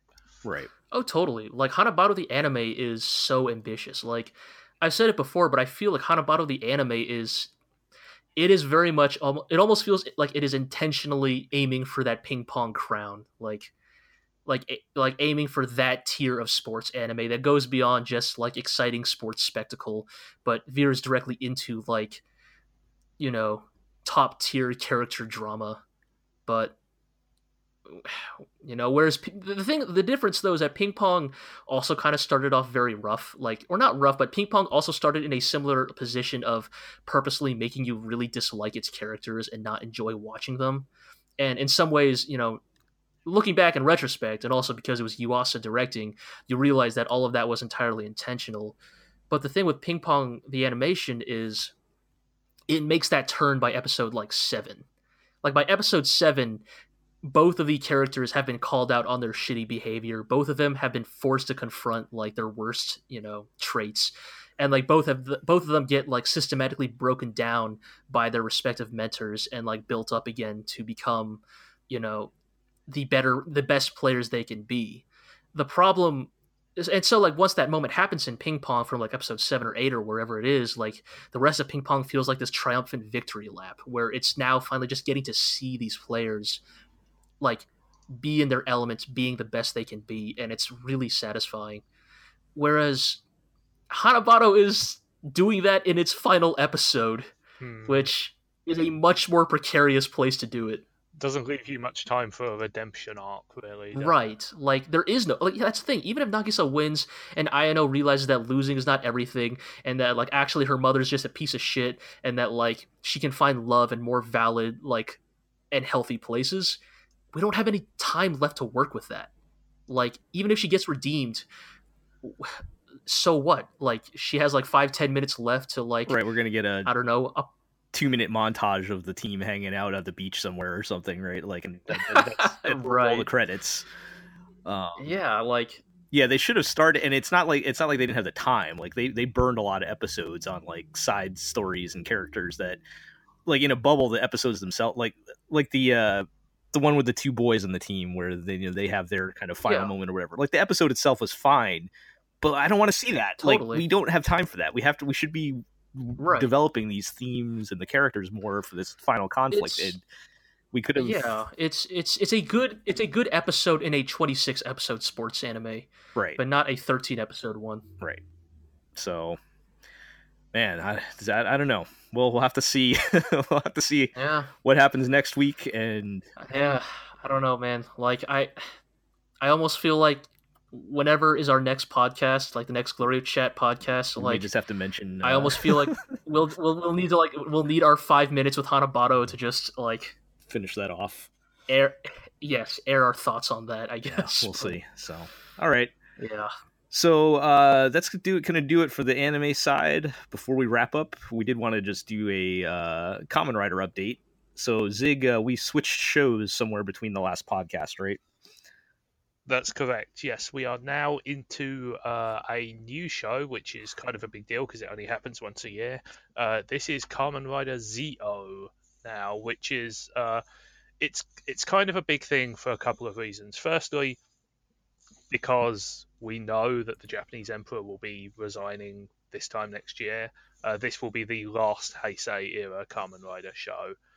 It's also the 20th Heisei era Kamen Rider show, and so like they've made it into like a big crossover celebration. So it's got like Zio, who is the Kamen Rider, but then it's gonna have all 19 of the previous Heisei era Kamen Riders as well, going all the way back to the year 2000. That sounds ambitious. Yeah, and that's kind of a problem because see, like they've decided to theme this one around time travel, and Ah, as anybody who has written anything ever knows, time travel's a really powerful plot device, but it's also really hard to get in, like to keep under control because you need to make sure that everything is like very carefully like documented through cause and effect, if that makes sense. Otherwise, you get plot holes popping up all over the place. Kamen Rider's not a particularly sophisticatedly written show to begin with, and already like we're only 3 episodes in, and they've kind of like shit the bed every direction possible already. Like one of the major problems is Kamen Rider has just not been very good for the past couple of years. Before you leave your angry comments telling me that X8 got good, I don't care. Like it was bad for about like 10 to 15 episodes. So yeah, like I guess I'm sorry to interrupt, but I guess for me, it's Yeah. like the way you're talking about it, Zig. It kind of sounds like this project is a big deal. Like you almost think that isn't this, the 20th and final Kamen Rider of the Heisei era? Like, isn't this the project where you pull out all the stops, where you like get your A team writers on it? The best, the biggest budget, the high, your best choreographers. Make this a huge celebration of this era of Kamen Rider.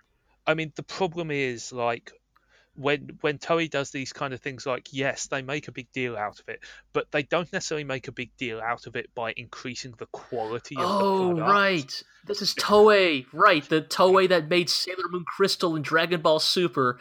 Never mind, dude. You're fucked. Like this project's.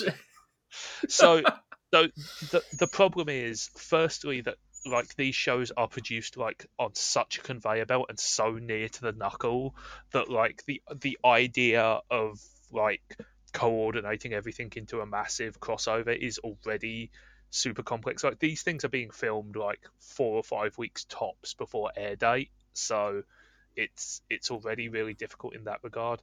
And also like ultimately, Kamen Rider's a show for kids, and that means that there's only so complex you can get, and that like additional time spent on better writing or better special effects could in fact be spent on additional merchandising. So like don't get me wrong, the reason why every Heisei era Kamen Rider is showing up, and let's put it this way, like the 70s and 80s ones are going to show up as well, there is no question about that, they will appear, is so you can sell more toys, basically. I guess also. Sorry, go ahead. Well, okay, I guess it's also. Sorry, you go first. Cut this out, Joe. That's not necessarily a bad thing in and of itself, because like its purpose is to sell toys. Like that there have been good Kamen Rider shows that were incredibly merchandise driven before, but the problem is that in the last couple of years, Toei has had a problem where like the Kamen Rider shows have prioritized merchandising over even basic coherence of plot, and that's become an increasingly large problem, and it will only become bigger. And to double up on that, there's history here, because for the 10th anniversary of the Heisei Kamen Rider series, Toei produced a show called Kamen Rider Decade, which was a massive crisis crossover between the last 10 Kamen Rider And how did that shows. go? It was a disaster. Oh That's no. not to say that it didn't have some redeeming features. Like there were occasional cool bits, and it was fun to see like some old suits and old monsters come back and stuff. But the story was just a complete and utter failure. And here's the kicker.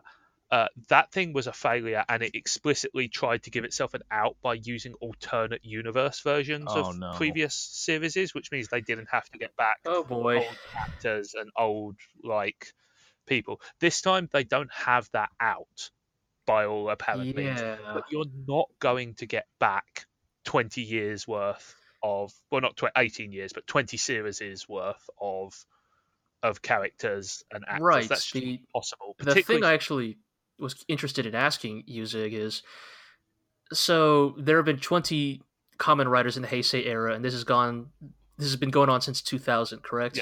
yes. So the thing is, like, when any other long-running franchise or long-running anime franchise has an anniversary effect, you know, like if it's Gundam, it's like, oh hey guys, the original Gundam showed up. It's pretty easy because it's a drawing. You can draw the original Gundam in 2018. For this, which is live action, like how realistic is it that they can get everybody they need to Not at for all. this, you know? Absolutely. So Like it's been 18 years. Like a lot of those people probably have moved on. Like yeah, I mean, you know. some people don't act. Some people burnt their bridges with the franchise because they felt it typecast them, you know. And most difficult. So, without a doubt, the most iconic rider of the modern era is Kamen Rider Kuga, who was the first because that's how it works. You know, he is the year 2000 Kamen Rider. He was Sure. played by Joe Odagiri, who went on to become a legitimate movie star. He's actually like probably the biggest breakout star the Kamen Rider series has ever had, and so he has absolutely no interest in returning to the role at all. Well, You know, Toei cannot even compete in his pay grade, even if his star has dimmed a little since his Dang. biggest days. So this is why Decade used alternate universes, because that way they could cast like new actors in old roles and like get around that problem. It wasn't ideal, mostly because the writing was terrible, but it was at least an out. And so like the idea here seems to be that they're traveling backwards chronologically. Again, we're only at episode 3, so this is all, you know, very tentative. Sure. But episode 2 was one of the worst episodes of television I've seen in ages. Wow. And like I watched all of Kamen Rider Build last year, So it's. But I'm sorry, I just keep throwing questions at you, No, go Zigg, for it, but go for it. I'm genuinely curious. But like, is Kamen Rider and Toku in general similar to like VAs, where it's a huge controversy if you replace the actor? No, Like, not at would it be a huge controversy if Kamen Rider Kuga shows up, but it's a different actor because, like, you know, what if you really need him for the story? Like, are you just gonna write him out because you can't get the original actor? I mean, what would happen is you would have him show up in costume, which is Right. what they always do when the riders show up in crossover movies and they can't get the original actors. Is they just have them show up in costumes and cast sound-alikes. And again, because it's a kids show, it doesn't actually matter that much. It's not a controversy, but to me, to the adult fandom, and again, it's important to stress we are absolutely not the target audience. So this is just a right. But I just wanted to know, if, like, to the hardcore fan base, does this stuff matter? Yes, it does. And I mean, like, and it's not impossible. So, for example, for the 35th anniversary of Super Sentai, which was called Kaizoku Sentai Gokaija, they legitimately went out and got one member of every team that had ever existed. Now, Jesus. that's much easier because, of course, there are 5+ people a team, and you don't always need the Red Ranger, though they did try. But they got one person from every team for dating back to 1976. Now that's pretty impressive. Yeah. You know. So I don't know, but like, and that show was great. That show was like a huge crossover, and it was great. But you know, the general downward trajectory of the Kamen Rider series over recent years has been worrying, and again, like the opening to this was so distressingly bad. It was. I was asking earlier, like, what was the last good one? Like, was it Gaim or was it? The last one I genuinely enjoyed was probably Drive, which was the series which came after Gaim, which was not as good as Gaim. Let's make it clear. Gaim is the only Kamen Rider show that is actually good in the conventional sense of Like criticism. unconditionally good. Unconditionally good. No asterisks good. I mean, even then, you need like a healthy sense of camp because it's Sure, Still of a course. kid show. But and- like Gaim is the only Kamen Rider show where like there has actually been like a well-written, intelligently constructed plot. You know, like genuine character arcs that have gone up and down and up again. You know, Do you think then, like, what if for this 20th final Kamen Rider they had somehow convinced Urobuchi Yen to come back to write it? Like, would that have been good because he's a good writer, or would that have not fit like what should be the final Kamen Rider of the Heisei era? In this dream scenario, it would have been excellent because this thing is like a huge like.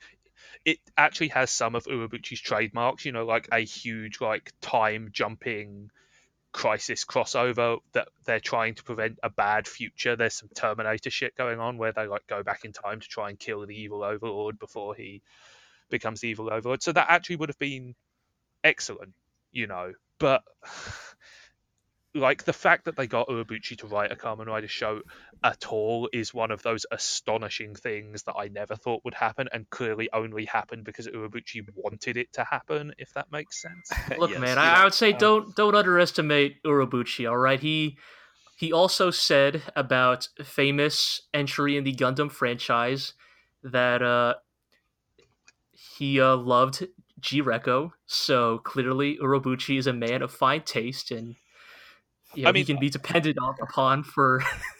I mean, I feel like. didn't he also do Thunderbolt Fantasy though? Was that puppet? Oh wait, that was also him.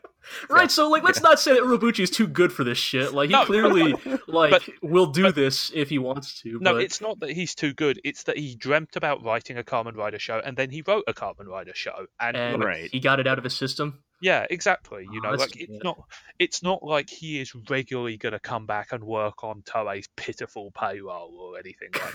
You know, right. Let's make it clear they're not spending a lot of money on this shit. I'm pretty sure that was similar to with the Thunderbolt Fantasy thing. He just saw, those puppet things are kind of cool. I want to do that. Like at the moment, Urobuchi is like well off enough, and his reputation established enough, is that he can take on purely passion projects, and I hugely admire that. You know, like he's doing what he wants to do, and it helped that Gaim was very good. And although I did not like Thunderbolt Fantasy, it clearly did not disgrace his name. People really liked that show, you know. But the thing I've always said about Kamen Rider shows is that they're almost always good by accident, if that makes sense. Like it's not the corporate mandate to make something that is a good show. The good show happens almost as a byproduct of the kids merchandising juggernaut. And so like Gundam, wrestling, and Fate. Yes, you know. Might question you about Fate, but well, Iro's not here to defend himself. But one of the extremely worrying signs is that like one of the things which makes Kamen Rider and like all tokusatsu shows good is like actors who understand the kind of production they're in and, you know, can bring a spark to the material, you know, whether that is like being very serious or being very goofy, you know, or like knowing when to switch between the two. And the acting in this new Kamen Rider is just absolutely terrible on every level. Like, dang, there's one guy who, and like for anybody who's seen it, I'm talking about was the mysterious future prophet, who's like having fun, you know, he's playing it with a twinkle in the eye. Which is what you need, you know, but everybody else is like the second rider who showed up in the first episode is just one of the most appalling performances I've ever seen in like a piece like of even drama. By Toku standards, huh? Yeah, was it worse than the Red Ranger and Lupin Ranger? Because that was the worst thing. So he has improved considerably, actually. Okay. And that's one of the things like that always give you a little hope for this thing is because like A, these shows are a year long, and B, they cast dudes who are basically like models or like straight out of school with no experience. Right, they're not. And so like they can improve. Like the Red Ranger, Lupin Ranger has gotten maybe not good, but he has genuinely improved hugely. Well, he had nowhere to go but up. So I mean, that was. But no, like this guy's way worse than that. Wow. Oh, so yeah, I don't see how that's like unless he was like holding the script in front of him and reading it. I don't see how it could have gotten much worse. But Anyway, so like and like another problem with it is that like they're so busy filling the episodes with like fucking awful CGI like you were complaining about the CGI robot fights in Planet with G. You should see some of this stuff. Oh man, yeah, I'm almost curious now. I'm going to provide you. I will provide you a GIF to put in the show notes. Actually, Gel. Okay. Just to show you, like, and again, bad special effects have always been part of the charm of Toku, but there is a way, like the entire premise of Toku operates on the idea that you can be stylishly bad. You know, that's what camp is. You know, like when you see people like fucking somersaulting over the camera, you know that's stupid, but it's kind of cool as well. You know, but here, like, it's just an avalanche of bad CGI and extremely lame finishing attacks, and it's really worrying because, like I said, Kamen Rider has been bad for a few years now, and it continues to be bad. And that's concerning, you know. And I think there needs to be like a root and branch. Is it? Yeah, I was gonna reboot. say, is it time to because Kamen Rider took a long break, unlike Super Sentai, right? Is it time to put it to bed for a while, or do they just need to get some new staff in or something? Not I don't know. necessarily, like, Shake it up a little. I mean, I don't think there will ever be another break like the big break between the show and Heisei eras, which was 11 years minus a few movies. Like, it just makes too much money now, you know, like. But after the 10th anniversary show, they went back to the drawing board and radically shook up the way that the shows worked, you know. And the first couple of years of that post, like, it was like a soft reboot, but like the first couple of years of that, Kamen Rider Double, Kamen Rider O's, Kamen Rider Forzai were like some of the best Kamen Rider shows ever. They were like really good. Like Forzai is the one that was written by the Gurren Lagann writer as well, which helps. Right. But yeah, I don't know. Like, I'm not really bringing this up to make a point because it's way too early to tell. Again, because these things are so long, they need a little bit longer to judge. But it's really worrying, and it disappoints me a lot, you know. But it's also part of the rise and fall. Like, part of the thing is that, like, back during Gaiman Drive, when Kamen Rider was good, Super Sentai was extremely bad. And now Kamen Rider's bad, Super Sentai has gotten really good again. So maybe Toei just doesn't have enough resources to commit to both at the same time. We'll have to see. Yeah, maybe next era, you know. The change of emperor. Kamen Rider we can will start get a new fresh. yeah, it's a chance for a fresh. All right, well, you know, we did do our deep dive podcast episode on Toku. If anybody wants to go back and listen to that for more general thoughts about how that all works, but yeah, kind of disappointing, I guess, that the new show is not off to a good start. But I mean, for what it's worth, Lupin Ranger versus Pat Ranger is extremely good at the moment. Right, and that's still running, right? For a while. They have just combined the two robots into one robot that is called Good Cool Kaiser. So yeah, all right. Things are going great, is what I'm saying. Pretty good. All right. So, on that note, we will end our wrap-up and Toku update there. Thank you guys for being on. Marlin had to bail a little bit early. He had another obligation that he had to go to. So, thank you, Marlin, when you loop back around to this. We'll do our housekeeping. You can read everything we write at theglorioblog.com. Follow us on Twitter at theglorioblog. Like, comment, subscribe to the podcast on iTunes or wherever you get podcasts. We're also on YouTube, which again, we cannot have a nice URL until we get 100 subscribers. So make sure you get on that. You can check out both this podcast and Legend of the GLORIO Heroes with G and Iro, as they journey through the Sea of Stars and cover the... Yeah, we got a real humdinger of an episode coming up. You know, we're going to be talking about episode 15. Yeah, I think by the time... Let me tell you... Go ahead, G. Oh, just let me tell you, man, shit gets real. Yes. I mean, I'm just hoping you continue your extremely strong header image episode title game, because they have all been really good so far. Thank you. MacBook of the Empire was my favorite, but I and liked the that's- one that was just the kid kicking the other kid in the balls. it's a joint effort between me and Eero. Like I tend to pick the images, he tends to find the come up with the taglines for the captions. episode. that so, due to the we'll keep that due to the up. crazy scheduling and recording schedule, as we're all been super busy this month, that will actually be out by the time this episode's out. So, Yeah, I just realized that as well. So, you will.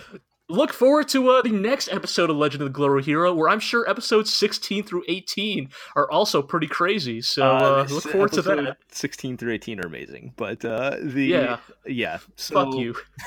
Yes, I'm ahead. I'm sorry, everyone. I couldn't help it. All right, so that's good. Check out that show. Legend of Galactic Heroes. The original OVA is amazing. Yeah, so that'll do it. We'll catch everybody soon for the first looks. See you later. Take it easy.